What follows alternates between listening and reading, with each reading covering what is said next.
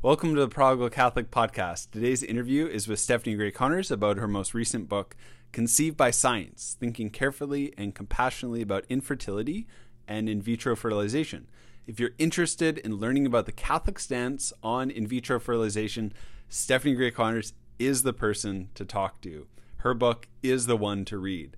And in this interview, we're going to get right into IVF, talk about the dangers of the IVF industry, the reason why IVF doesn't solve the pain of infertility, and alternatives to IVF, as long as with a message of hope for those who have already pursued IVF. So if you're interested in learning more about a Catholic position on IVF, stay tuned. I hope you really enjoy the interview. God bless. So Stephanie, just to kickstart us, for those who are kind of uncertain about what IVF is, can you just give a brief definition of what actually is IVF and why should we care? Yeah, great question. So IVF stands for in vitro fertilization, and in vitro is Latin for in glass. And so it's the start of a new human being, fertilization, instead of in the woman's body, happening in glass in a lab. So for that to occur, sperm has to be obtained from a man, typically through masturbation. Then eggs are retrieved from a woman by, scientists, specialists, people who work in the reproductive technology industry. And then a scientist takes the sperm and the egg sample, puts them together in a petri dish. Sometimes the whole collection of sperm goes in. Sometimes it is the scientist himself who takes one sperm and becomes the determiner of who the child will be, because then they pick one egg and kind of insert the sperm into the egg to force fertilization to happen. Either way, whether it's many sperm or just one that's selected, it happens in a dish. And then a few days later, some of the embryos that are then created may be implanted into the womb of the biological mother or a surrogate. And we should care because this involves human beings. And it can harm significantly to the point of death for some of the youngest among us, of preborn children. And it also impacts the born as well as the preborn. So we'll unpack how throughout this discussion, but this is why we certainly need to care, because it impacts our fellow human beings. Yeah, what would be your guess for the amount of people living today that are in vitro, and all the amount of people that are frozen? So the amount of people, I guess, walking on this earth and the amount of people that are frozen in the lab, what's your guess based upon your research? Yes. So I have that stat in my book. Off the top of my head, I think I found that it was around at least 10 million that have been brought to birth around the world. And for every child that is born as a result of IVF, many more typically were conceived. And of those ones that were conceived, some are killed through scientific experimentation. Some are disposed of right away because they aren't deemed to be genetically fit. Some die naturally by not sustaining throughout the pregnancy. And some are frozen, as you indicated. And the plan in that situation is that the parents would go back to have implantations later on into the future. Sometimes that happens, sometimes that doesn't. So some estimates say that in the United States alone, there are possibly up to 1 million preborn children that are currently alive, but in a frozen state in freezers and therefore not allowed to continue their development. This has got to cost a lot of money. Yes, very good point, Father. So it costs a lot of money in a couple of ways. The most obvious one is if you're going to pursue IVF, it's very expensive to go through the multiple procedures, the drug regimen, the injections that have to occur. Then there's also the expense of the maintenance of the freezer, so some clinics will expect the parents to pay monthly or annual fees for them to keep the children frozen. But this can go on for years, to the point that sometimes clinics will then call parents and be like, are you going to pay for your children to continue to be frozen? Although they might call them embryos instead.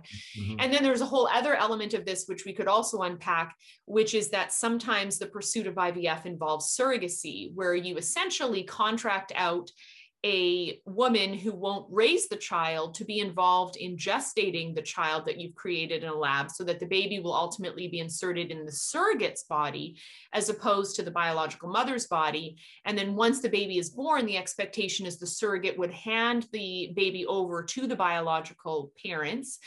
And in that situation, surrogates themselves can be paid up to $60,000 or more just to essentially rent out their body for the duration of the pregnancy. So this brings up the whole thing.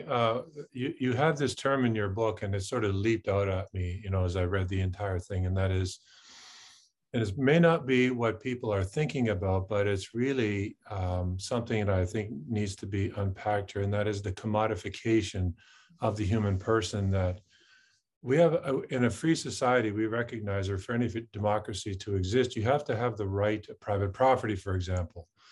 I have the right to own things. I'm not a religious, but as a secular priest, as a layperson, you have the right to own your home, and so on and so on. But when you get into paying for a child, there's issues there that somebody wants a child so bad that they're almost willing to use any means to achieve the end, and at the same time they're paying for a human person. Can you unpack that for our listeners? Sure. That's one of the main points I make in the book, is we really need to be concerned about the commodification of the human person. And the way I try to raise that point is to ask the question, what makes slavery wrong? Because everyone listening to this would agree slavery is wrong. But if we pause and ask ourselves why, it's because the human person is treated as an object instead of the subject that they actually are.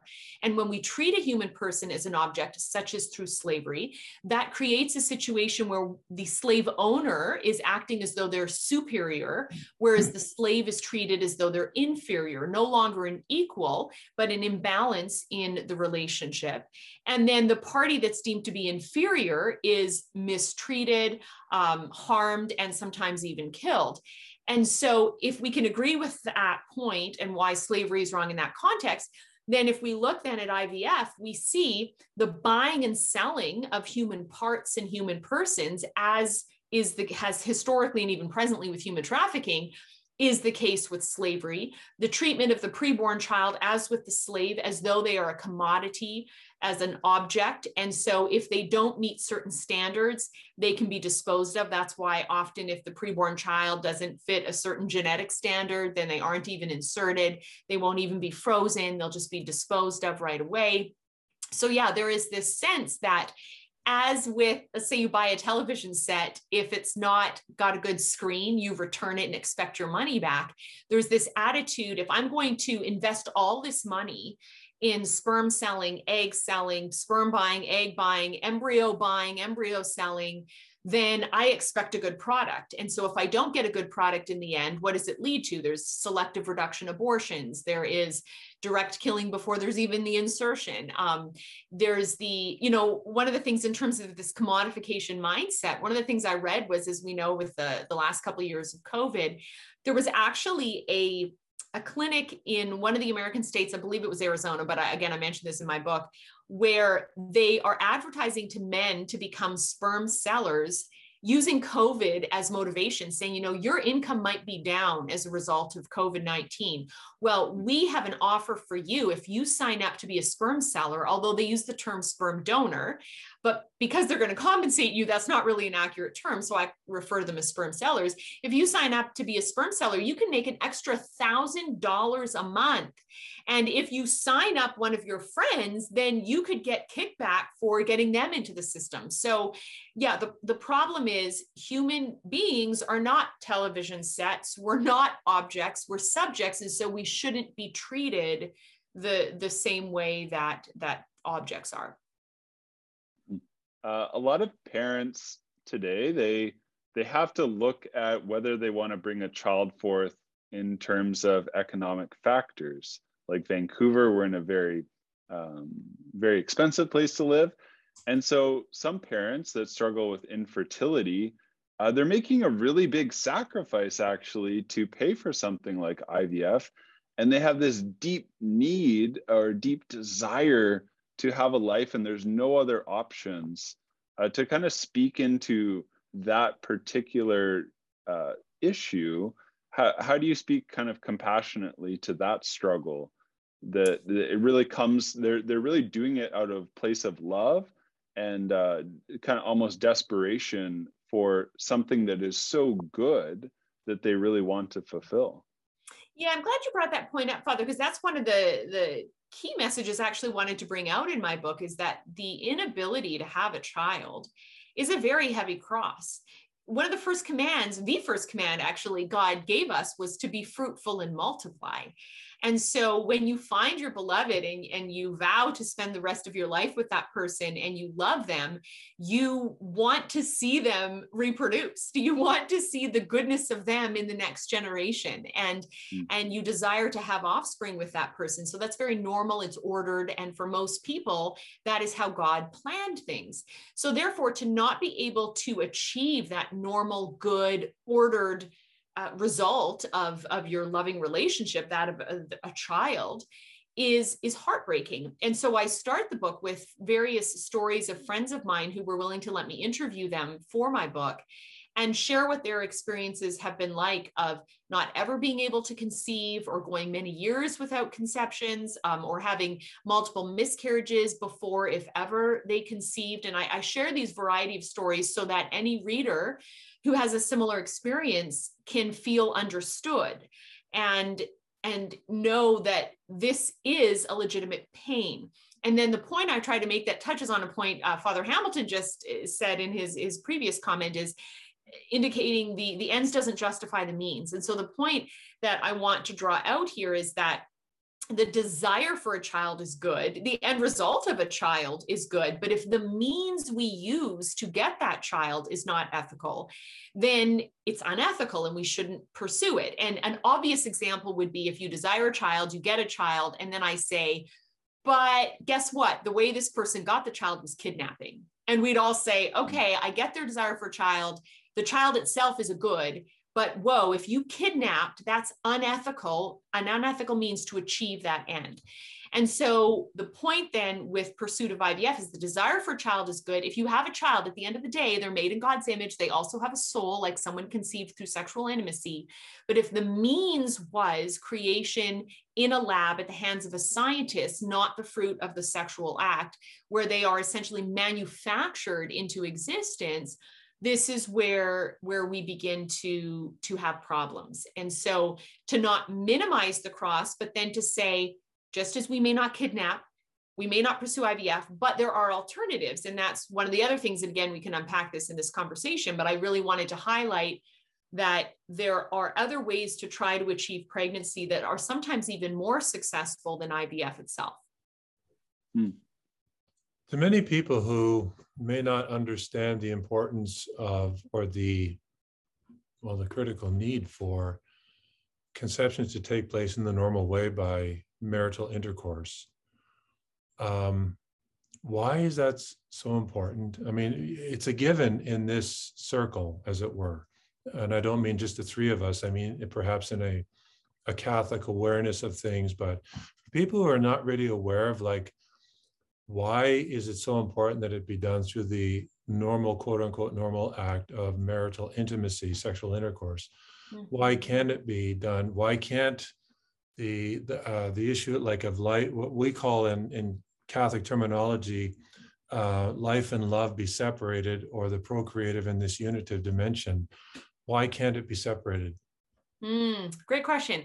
So from a faith-based perspective, I would say because God ordained it that way, that other people that are made in his image besides the man and woman, the very power to create someone who has the image of someone greater than themselves, right? So we're human, we're inferior to God, but we have his image in us. So that's a very powerful ability to make someone else, to be involved in the making of someone else who bears the image of someone who's greater than you, who's got the image of God, the divine, even though you yourself are creature, not creator.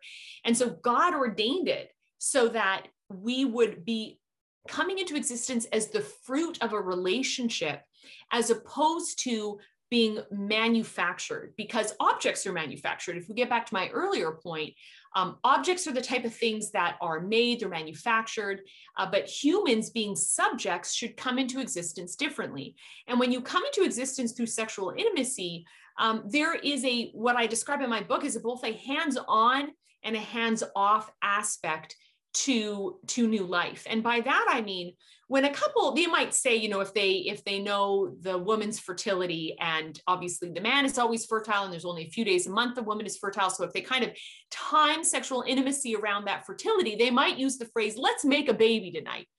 But in reality, they have no guarantee that they will make a baby. If they have sexual intimacy, they don't know if the woman at that moment has yet released her egg. It's possible. I often joke that, that I want to write a book called I Got Pregnant Doing the Dishes. And by that, I mean, a couple could have sex on a Tuesday night, but the woman not have an egg released yet, but the sperm is still alive in her body. So that Wednesday morning when her husband's at work and she's doing the dishes, she might suddenly ovulate. She doesn't going to feel it, but the egg is suddenly released in her body. And because the sperm are alive in her body, it's at that moment that you actually have fertilization or sperm egg fusion. And so you have new life beginning, but not being forced into existence the way you do in the lab. The other thing is with IVF is the child comes into existence at the hands of a stranger who's not part of the covenantal relationship between the husband and wife. And when you enter into a marriage, you're promising to be exclusively in a relationship with that other party. And God made it so that the one intimate aspect that you're not to do with anyone else except that person is sexual intimacy. And at the height of sexual intimacy and the orgasm of the man is the possibility of new life as the seed is being brought forth, is the possibility of new life coming into existence. And that with IVF is essentially being contracted out to someone who's not a part of the covenantal relationship. What should be coming about at the height of sexual intimacy and privacy between the husband and wife is being handed over to a stranger, and they're told, take this sperm, take this egg, make a baby. And instead of science unleashing life, love is supposed to unleash life. And the very physical expression of the love between the husband and wife is what's supposed to be open to the possibility of life coming into being. Possibly. We still have no guarantee if that egg will ever be released, which sperm, if an egg is there, would actually end up fertilizing the egg. But the point is there is a receptivity to whether life is going to come to be, as opposed to IVF, where you're not only forcing someone into existence, but you're making sex entirely unnecessary.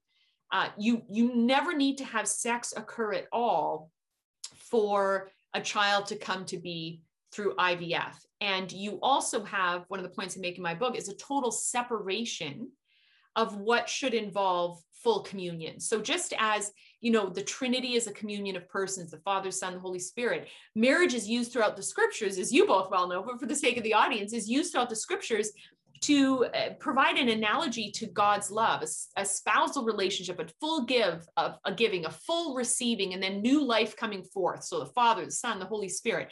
And that should be like the husband, the wife, and the new life of the child. And so sex requires, and life from sex is a communion of persons. First of all, the man and woman have to come together in a communion of persons. And when that new life comes to be, even if the husband and wife aren't together, the baby is in a communion of persons with the mother coming into existence beneath her heart. Whereas with IVF, you have a separation of persons. The husband typically, as I said, masturbates, so he's off on his own, potentially even getting sexually aroused with pornography. So then there's a whole other commodification aspect of that. So you've got that aspect. Then the woman goes by herself to get her eggs retrieved. Could the husband join her? Yes, but his presence is not necessary for the extraction of the eggs to occur. So again, you have division, separation of the relationship. Then when the baby first comes into existence, it's in a glass dish separated from the mother and the father at the hands of a stranger who's not a part of that marital relationship. So IVF on every level involves division of relationship, and sex and fertilization involves a communion of persons. Yeah, beautiful. Just I really appreciate that kind of way to dive deeper into it. I was wondering, as you were sharing, just has anyone tried to draw parallels between the conception of Christ with, as though like there was a third party involved almost, and how, is there any parallels between that and IVF? Like rather than by science, it was somewhat of a third party miracle. Do Christians try to justify IVF through looking at more miraculous cases in the Bible and then saying that this is just a modern adaptation of it? Have you heard any of that? Yes, I'm glad you brought that up. I actually spoke at an evangelical conference on this topic before I had written my book. So when I was kind of in the developmental stage of my content, and I was testing it in all kinds of contexts, including presentations. And I made this point about the importance of sexual intimacy and this communion of persons being the conduit for the creation of new life. And I got an email afterwards from a very unhappy audience member. And I think because in some way he had been connected to pursuit of IVF. And he said to me, look, you're trying to claim sex is necessary, but God himself hasn't made sex necessary, because Jesus was created without sex, as were Adam and Eve. So your point is not relevant or not accurate. And so then I really had to reflect on that and think, oh my goodness, that's a good point. You know, what is my response? And upon reflection and study and prayer, I realized, well, hold on. In the case of Adam, Eve, and Jesus, God himself was bringing those individuals into existence. He wasn't enlisting the marital relationship to be the means through which life would come into be. So with Adam, there were no humans before. So God doesn't have sex. So therefore God isn't going to use sex to create Adam. Adam needed Eve. So again, to create Eve, he's not going to use sex. And then he didn't use sex to bring himself into the world in the form of his son, Jesus, because there would have been questioning of how could this really be God if his father is Joseph, his biological father. So the very fact that there was no biological father is getting across the point that this is the Son of God. This is this is God himself, rather. And there's no question that he could have been conceived the way everyone else is conceived. So by Mary's virginity, it gets across a crystal clear message that this was a God created at human being, because Jesus was human, but also fully God. But barring those exceptions, when it comes to God enlisting us to be fruitful and multiply, he has given us the relationship of marriage to be the one in which we should bring new life. And therefore, it's only in marriage that we're allowed to enter into sexual intimacy, which is how he designed offspring to come to be. Yeah, that makes sense. Because I see how, so God ordained that sex and marriage would be the ordinary way by which human life is brought forth, but God is not bound to the ordinary. He can have extraordinary means, and it's very, very, very rare. Just kind of same thing in the Catholic Church. Like we would say clearly that the sacraments are the ordinary way that God himself ordained by which we are saved. Obviously, you look at the good thief on the cross, there's exceptions to the ways that God set up for us to achieve salvation through Christ. I definitely see how there's a consistency in what God set up for the ways for us to have things like new life come forth. You know, and related to that, another point that comes to mind, which I make in the book, is if we think of the passage in the scriptures of Jesus turning over the tables in the temple. Jesus is outraged because he sees his father's house being turned into a marketplace. And his father's house was to be a place of prayer, a place of worship. It had a very specific purpose, which was for that which is sacred, mysterious, supernatural, and it was being treated and used in a way that was not consistent with its nature. And so Jesus cried out, "Stop turning my father's house into a marketplace." Well, in that passage, we then see Jesus talking about, tear this temple down and in 3 days I'll rebuild it. And everyone was confused because they're like, we've seen this it's taken years and years and years for this temple to be built. What do you mean you can rebuild it in 3 days? And then what he was getting at was that he is the new temple. He is the dwelling place of God. He is God. And therefore, not only is Jesus referring to himself as the temple, but even St. Paul talks about how we are temples of the Holy Spirit. And therefore, I think we can take from that passage this idea that, as Jesus said about the physical temple, stop turning my Father's house into a marketplace. Since we now come to the realization that we are temples of the Holy Spirit, we shouldn't be turning our temples, our bodies, into a marketplace. And so what IVF does, when you take the creation of life outside of sexual intimacy, and barring these very rare 3-time exceptions that God himself uses to create life, but he doesn't do it in a commodification way, in a manufactured way. Excluding those, that IVF really involves turning the human body and the human person into a marketplace. There is selection. What color hair, even what color eyes, what if you're going to have a sperm seller, what is their education background? If you're going to have an egg seller, does she go to Harvard? Is she in medical school? This idea that we can create a human being to our specifications. Now, does everyone do it that way? No, they don't. So I know it's possible for some people to say, well, I don't care if my egg seller is from Harvard or whatever. But the point is, the very nature of the industry is that it turns the temple into a marketplace. And to use Jesus's words, stop turning my Father's house into a marketplace. And I bear the image of the Father. You do, we all do. And so we can't turn this house into a marketplace.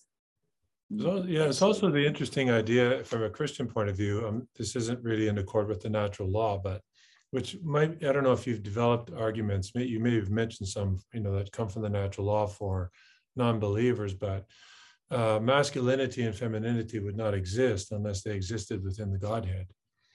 So yeah, we don't say God is, essentially male or female, although God has identified himself as Father for reasons I won't go into.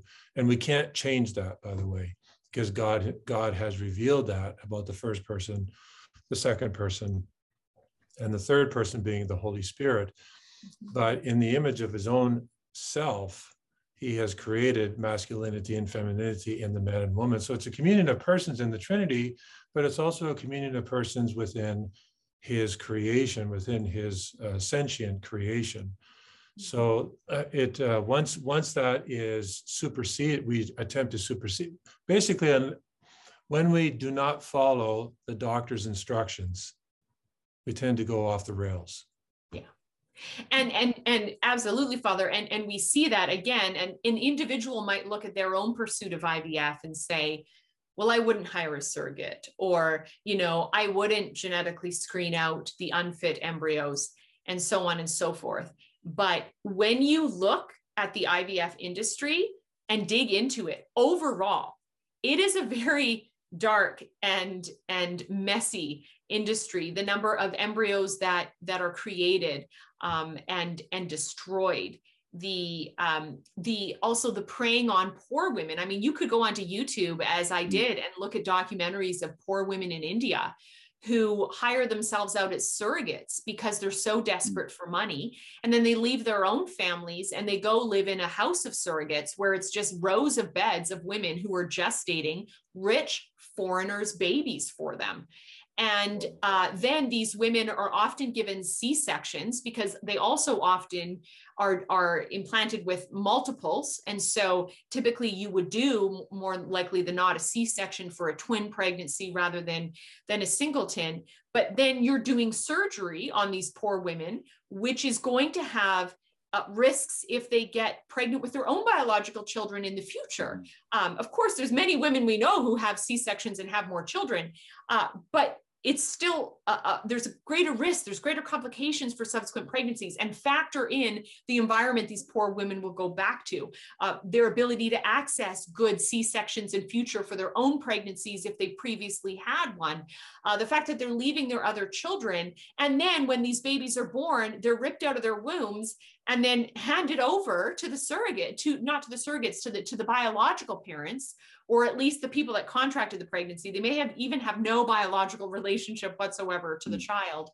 And you see these women laying on the bed being sutured up after a C-section, not even holding the child that they have bonded with for 9 months. I mean, it is so twisted and so dark. And is it always like that? No, it's not. But to touch on what you were saying there, Father, is once you start this, it really goes against the nature of how the human person ought to be treated, which is to be received as the fruit of love, not forced into existence because of a demand. The desire for a child is good, but we have no right to a child. Just as the desire for a spouse is good, but we have no right to a spouse. And that's one of the points I make in the book with the analogy of men in China who long for wives.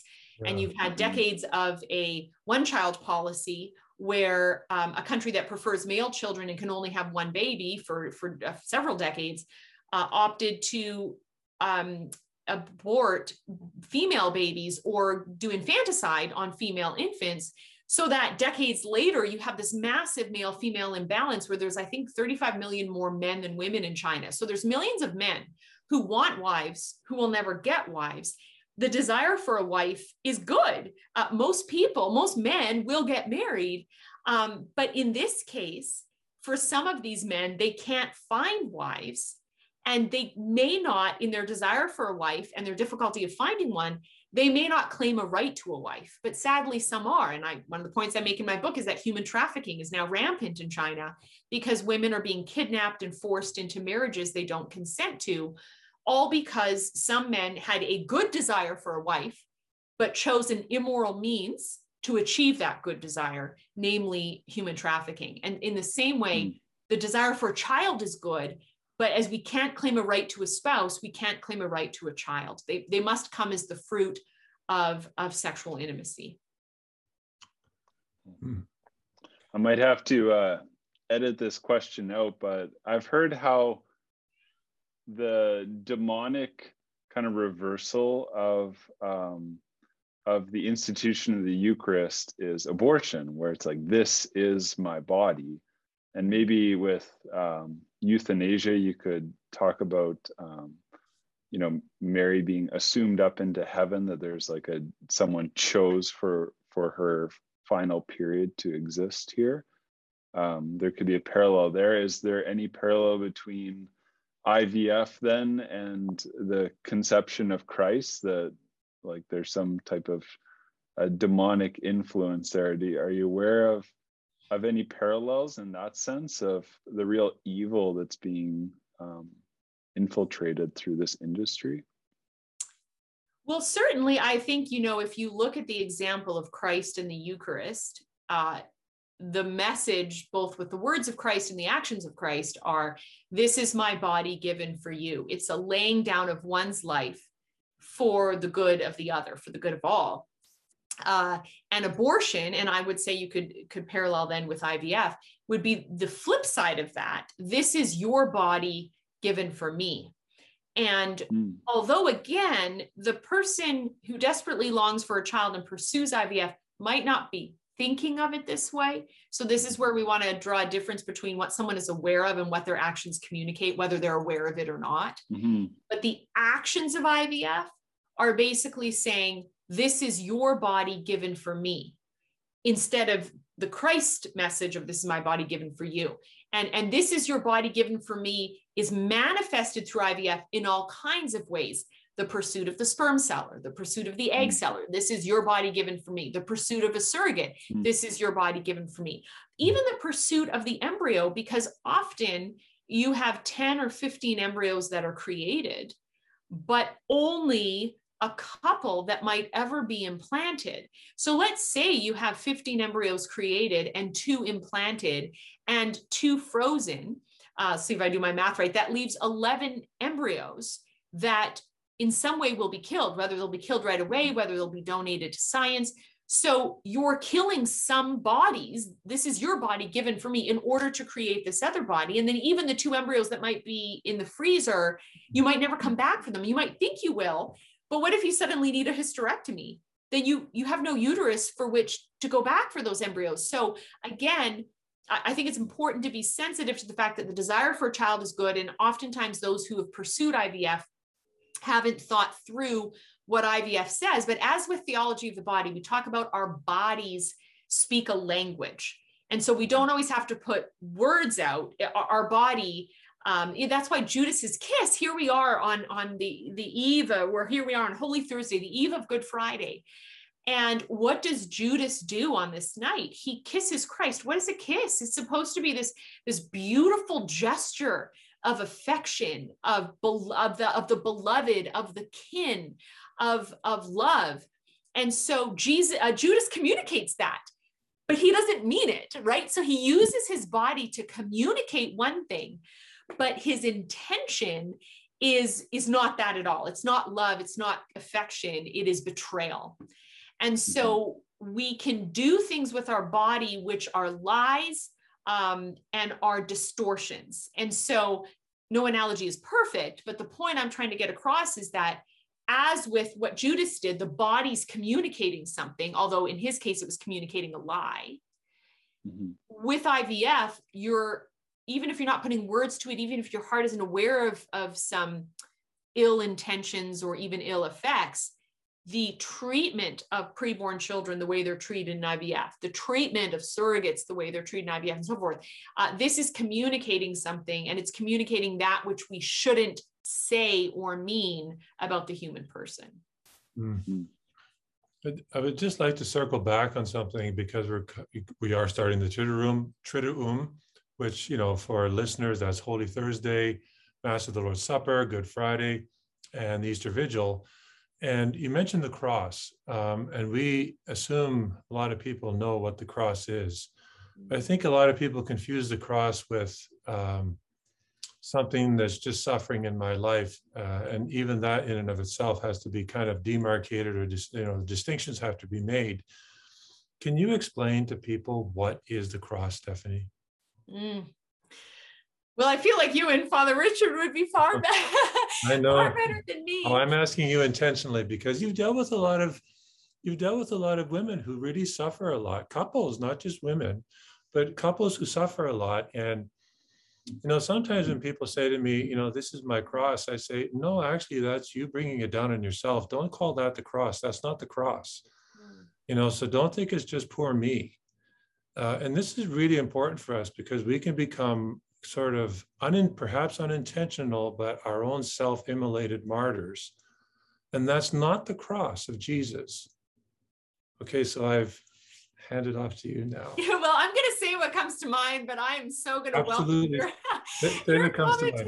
your commentary afterwards. But obviously, the cross is suffering. The cross is brutal. I mean, if you read, what is it, Catherine of Emmerich, in her descriptions of the crucifixion and the beatings. And I mean, we can't even fathom how brutal and agonizing the cross was.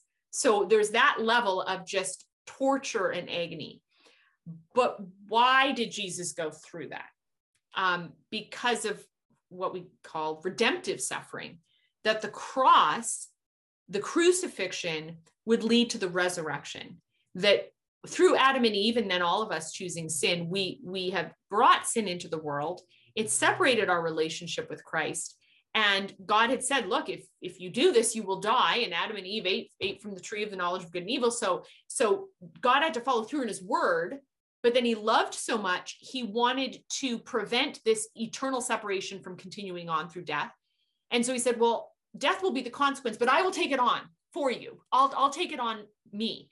And I will follow through on my word. There will be death, but I will take that death on, and I will rise to new life.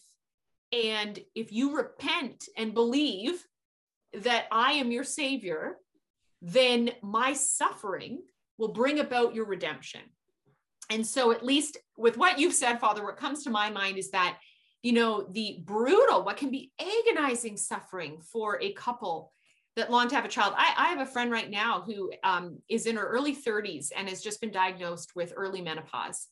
And she is devastated because the only child she conceived shortly after her marriage, she miscarried. And so they have not been able to get pregnant. And now knowing she's in early menopause, I mean, it's basically a closed book. She will not have biological children. She messaged me. She's like, I want to support you. I want to read your book, but I can't right now. It is so personally painful for me. And what I did was I said, hey, she said, but here's a way you can help me. She said, do you have any friends who've had infertility that I could talk with? Now, as I mentioned earlier, I've interviewed a bunch of those friends for my book. I said, yes, I do. And I actually texted each of those friends and I described my friend's situation. I said, can I connect with you? And immediately all these women who also know that pain, who've had miscarriages, some of them who've never conceived, and some of them have now gone through menopause and never will conceive, immediately respond and said, yes, I will pray for her. Yes, I want to talk to her. Give her my cell phone, give her my email. I'm happy to speak right away. And they turned their suffering into redemptive suffering because now they're able to serve and minister and help this young woman because of a pain they know so intimately. And so when we suffer, it's brutal in the moment, but in the future, there becomes an opportunity where through our cross, we experience the resurrection where what we've learned and what we've come to know can somehow be a blessing to others. I mean, in my own small way, I've gone through that recently. My baby's 8 months old. And when we first had her, you know, we planned to breastfeed and I had one heck of a time. I mean, talk about suffering. I remember at 3 a.m. one morning being attached to a pump because I couldn't get my own baby to latch and sobbing as I was tethered to a machine and not my own child, thinking I was starving my daughter to death and how would I feed my baby? And, you know, of course we were supplementing with formula and stuff. But I remember my husband and I just being like, God, this very natural thing, which is literally necessary for a child to live. I mean, before formula, babies would have died without food or a wet nurse. Why is this so difficult? And literally in the last week, I have a friend who just had a baby and she's having difficulty breastfeeding. So what was I able to do? Leave my baby with my husband, get in the car, drive 30 minutes, go to her house and help her with her baby. And I was so determined, as was my husband, that we helped this new mom because we knew that suffering. We knew that pain. And so just as someone who knows infertility can experience a redemptive suffering in that they will then turn it into some good and they will help others through that pain. There's an opportunity there for good to come from the suffering. It never makes the suffering good. It never makes infertility good. Infertility is still a problem that we should try to solve. And again, I hope we'll have a chance to talk about how to do that without IVF. But regardless of whether it gets solved on this earth, there's an opportunity to draw good from it and bring resurrection out of this crucifixion. I could only have said that from a textbook. You said it so much better. Thank you. Well, you're welcome. Stephanie, just to close things off, do you want to just mention a couple alternatives? And then also for those who have already gone through IVF, who are grieving now the awareness of the wrong that they did, just a message to end us to those people as well. Sure, absolutely. So one of the things I did in my book is not only told the stories of people who struggled with infertility, but the good news stories of people who sought alternatives to IVF and successfully achieved a pregnancy. Now, one of the points I do make is that that's not everyone's story. And so I'm brutally honest, and I do then share stories of people who never conceived, but how they accepted that and what good they brought out of that. So there's some stories in there like that. But it's important for people to know that whereas IVF replaces the sexual act and makes sex unnecessary, it's possible to do interventions that aid the sexual act in ultimately achieving life. So for example, if a woman discovers she's not ovulating, no eggs are being released, it's ethical for her to get a prescription where she takes a drug orally or has injections done that causes her ovary to release an egg or two. And so by releasing 1 or 2 eggs, when she has sex, it's now possible that she could conceive new life. Maybe the problem with a woman is not that she can't release an egg, she is, but she has blocked fallopian tubes. Well, another ethical intervention is to do a surgery. So you unblock the fallopian tube so that once the woman has sex, sperm can travel through the tube, egg can come down, fertilization can happen in the tube. There's something, a common condition is PCOS that a lot of women have that can lead to infertility. And so some people say, well, then do IVF to the individual with PCOS. And I share a story of a friend of mine who had a surgery called ovarian wedge resection, where a section of the ovary was cut out, which had a type of leathery skin that was preventing the eggs from breaking through. And as a result of the wedge resection, the eggs then were being released. And again, once she had sexual intimacy with her husband, a year later, this couple conceived and have since had 2 other children. And so this is all in the realm of what's called restorative reproductive medicine. Whereas IVF overlooks the underlying problem and how to fix it, restorative reproductive medicine finds out what the underlying problem is and then uses surgery or medicine to address the underlying problem. And I can give even my own example. My first pregnancy that I was so overjoyed to have, my daughter Lele, very sadly, my husband and I miscarried. And I remember saying to God when I thought I could be pregnant, I said, God, I really want to be pregnant, but I never want a miscarriage. So I'd rather never get pregnant than have a miscarriage. And then I got pregnant and had a miscarriage. And I was like, God, weren't you listening? Weren't you listening to me? But then I realized, well, who am I to make the demands of God? And I realized that even in losing this little baby I only had for 6 weeks, that baby made me a mother. And again, in redemptive suffering and talking about my miscarriage and being very open about it, I've had so many women reach out to me and say, I never named my baby, but maybe I will now, because you naming Lele made me think, okay, I can just pray over a name, whether you know it's a boy or a girl or whatever the case may be. So my point is, in miscarrying that first child, when I got pregnant again, my concern was perhaps I miscarried because I was low on progesterone. And some women can't get pregnant if they're low on progesterone. Other women can't sustain a pregnancy if they're low on progesterone. So I had my blood tested. Sure enough, I was low. I almost lost my second baby. And because of restorative reproductive medicine, I found a doctor who basically prescribed progesterone, which I took until the 23rd week of pregnancy. And so my little girl is 8 months and alive and happy and well, because I had restorative reproductive medicine, because I had something which aided the sustaining of my baby's life, because my body was incapable of doing that which it should have. And for some people, that's needed even before they get pregnant. I had enough progesterone to get pregnant, but not to keep that baby in there without help. So all of that to say, if someone needs help, to search, restorative reproductive medicine, contact loveunleasheslife.com and we'll send that info. And as for people who've already pursued it, I mean, it's like anyone who has a child, maybe even outside of marriage, not IVF, but outside of wedlock, they had a one-night stand, or maybe they love the person they're with, but not married to them, and they had a baby. Wherever there's new life, there is life made in God's image, and there is someone willed by God. But it doesn't mean he wills the way we chose that life to come to be. So the life itself, if it's there, should be celebrated. But if the way we chose to create that life was not how God ordained, then we confess. That's what Easter is all about. It's Jesus dying for our sins. If we didn't have sin, what would be the point of calling him a savior? To be saved from something means there was a deficit. There was something we need to be saved from. So we take our sin to the cross. We take our sin to the confession, to confessional, and we receive, as we confess, as we repent, we receive the mercy of God, and we ask him to make all things new, as we're told in Revelation, behold, I make all things new. And regardless of how we come to be, for the child who might be listening, who's an adult perhaps, or a teenager, or whoever, but was conceived that way, to know, regardless of how we came to be, if we came to be, then we are willed by God. And so that's true for the child conceived by science. That's true for the child conceived by lust. That's true for the child conceived in a loving relationship of marriage.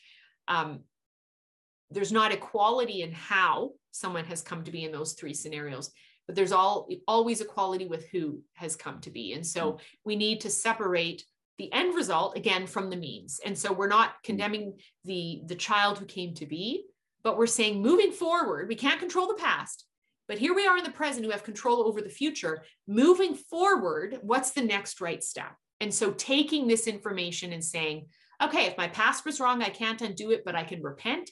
And now I can go forward with a whole other perspective and try to have that redemptive suffering and transform even our sin into bringing good from it. Oh, happy fault. That's what we're going to hear in the next 24 hours. Yes. Oh, happy fault.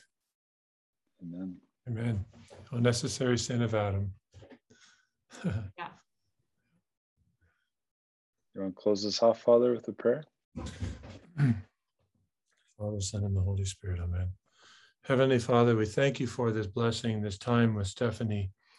Pray and thank you for being able to discuss this very difficult topic of in vitro fertilization by husband or donor.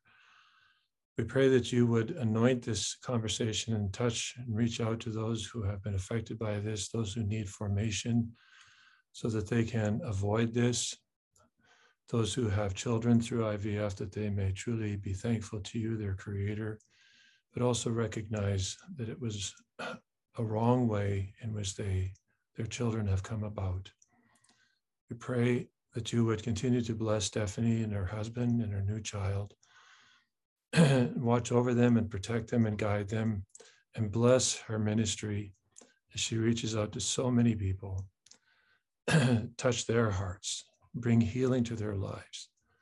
And we place all of this trustingly in the hands of our Blessed Mother, who will stand at the foot of the cross. And although her own heart was breaking, she trusted totally in you, Heavenly Father. And we ask this through Jesus, your Son. Amen. Amen. In the name of the Father, the Son, and the Holy Spirit. Amen.